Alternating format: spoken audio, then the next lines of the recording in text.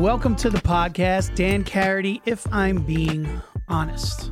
I call it that because as an alcoholic in active addiction, I was anything but honest. I was a liar. But now in sobriety and in life, I am sharing my journey, honestly, even when it's ugly. My guests and I will discuss addiction and mental health, relationships, politics, and just life. And we will always give it to you straight. So here we go. All right, welcome back to the podcast, If I'm Being Honest. Thanks for joining me again today. I'm going to start by reading a quote that I got from, well, one of my favorites, Mr. Ryan Holiday. Probably my favorite author out there, but just also my favorite follow on social media. I feel like I get so much wisdom and life experience from him on a daily basis. But this quote is, "The fear you feel is a sign. If courage is never required in your life, you're living a boring life. Put yourself in a position that demands you leap." I'm going to read that again. The fear you feel is a sign. If courage is never required in your life, you're living a boring life. Put yourself in a position that demands you leap. I love that. I wrote a book. With the same title as my podcast, If I'm Being Honest. And it scares me that that's going to be out there. It's coming out on September 12th, and it's nerve-wracking. I've talked about so many different things that have happened in my life and moments in my life and experiences I've had, but it's all in little bits and pieces on this podcast, on other people's podcasts, in social media posts, in interviews that I've done. And I've talked about all these things, as I said, in different bits and pieces, but the book is the one place that the whole story is there. The whole story from my childhood and how I grew up, how I started partying in high school, all of the incredible things that happened in my career, all of the experiences I had in my career, wonderful people I got to work with, hang out with, date. And then it goes into my relationship with Natasha and the early years, and then us getting married, and then my kids and my eventual downfall and what took me to rehab, and then what life has been like since getting out of rehab. And it's all in one place. And it's just nerve-wracking thinking that people are going to know the details of what happened in all of those different situations and experiences. And the decision to put it out there was I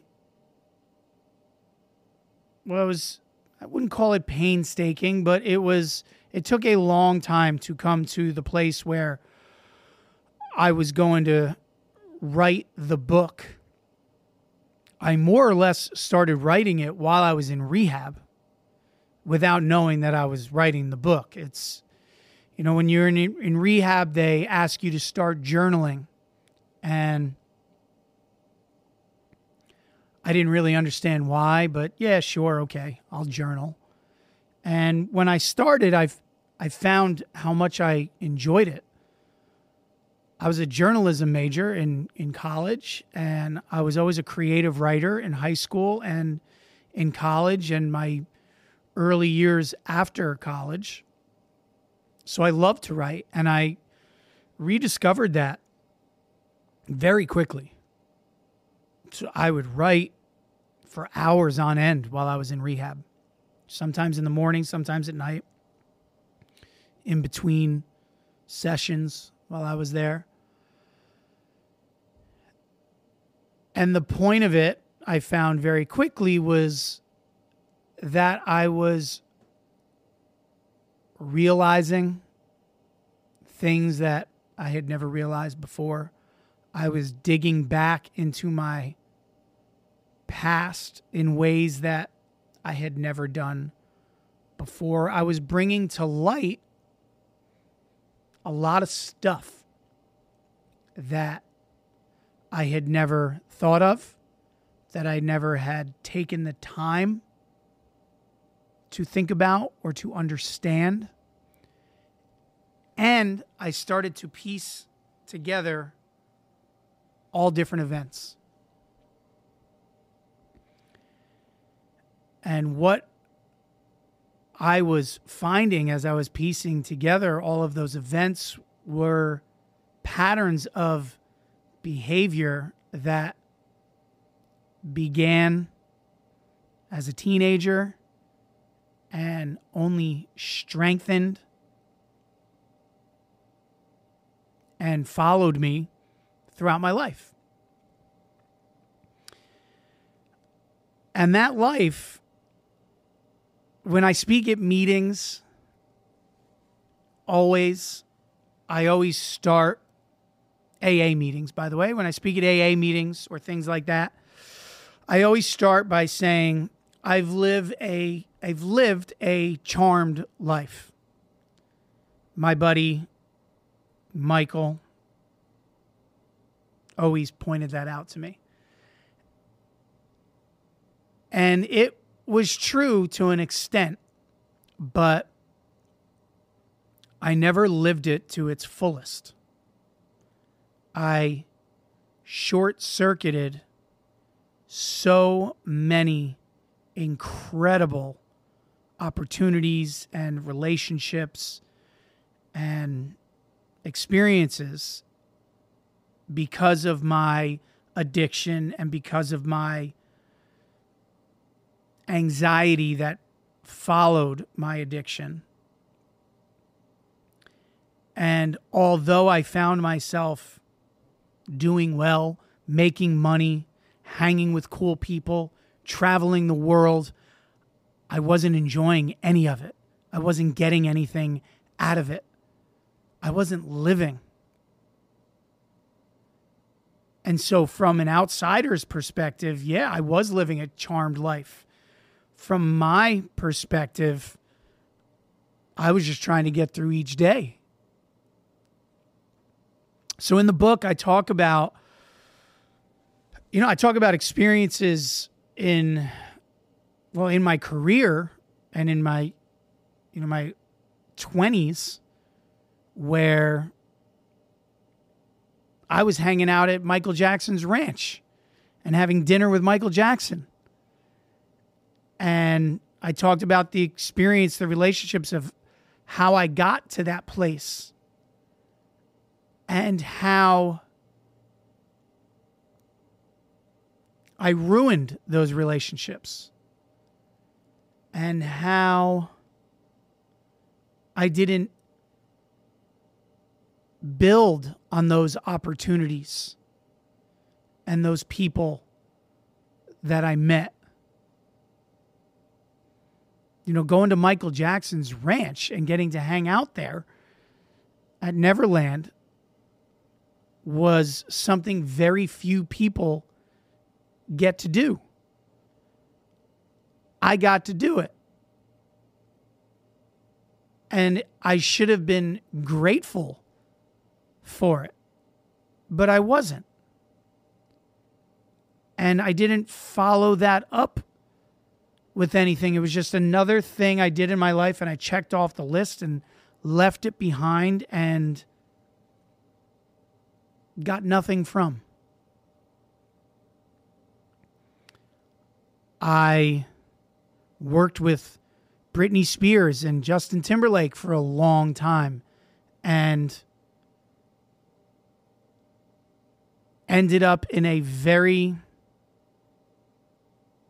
precarious position, uncomfortable position in their relationship that I screwed up and maybe could have been able to help, but because of my own insecurities, my own anxieties, my own addiction, didn't recognize the situation and didn't help the situation. And in fact, because I didn't help it, it actually got worse. And there are friendships I have. My friends in the Netherlands will all recognize the name Gordon. Gordon, if you're not from the Netherlands, he's a very famous man over there who became a great friend of mine from our time working on Holland's Got Talent and some other projects together. And we became fast friends and we partied a lot together and had some crazy times. And he was somewhat of my introduction to the Netherlands. But he was always good to me, and he was always a good friend to me as well. And I took advantage of that friendship. And in order to hide my own addiction, my own issues, whether it was to friends or it was in interviews, I would always point to him and put the blame on him for our partying, for our crazy Queen's Day or King's Day boat rides, for our after party nonsense. And I would always say, well, you know Gordon. And I would blame him for whatever it was that we were doing, but I was just as much of a participant, if not pushing the issue, because I was always wanting to get drunk or wanting to find the drugs. So I treated him unfairly as well. So these are all things, I'm just touching on them now, but that I really go deep into in the book. Of course, as I talk about, the fear of putting it out there, I bring you inside. I bring you into the hotel rooms that I would stay in by myself. And what a night was like for me. I bring you into my home with Natasha and the kids. I eventually bring you to rehab with me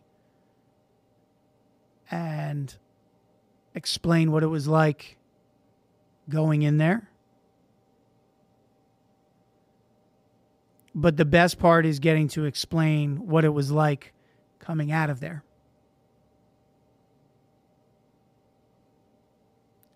And as I said, I started writing this thing in rehab, not expecting it to, one, connect all the dots for me or bring about the revelations that I had. But I kept writing. And when I got out of rehab, I kept writing. And when I started doing the 12 steps in AA, I kept writing. And before I knew it, I had something that could make a difference for other people. And there is that quote that I've heard a million times, and I'm sure a lot of you have heard it, about I recover out loud for those suffering in silence. Well, I benefited from others recovering out loud. Benefited greatly from other people recovering out loud. And so I said I was going to do the same, and that's why I started this podcast. That's why I talk online about my recovery. The book is a bit of a different animal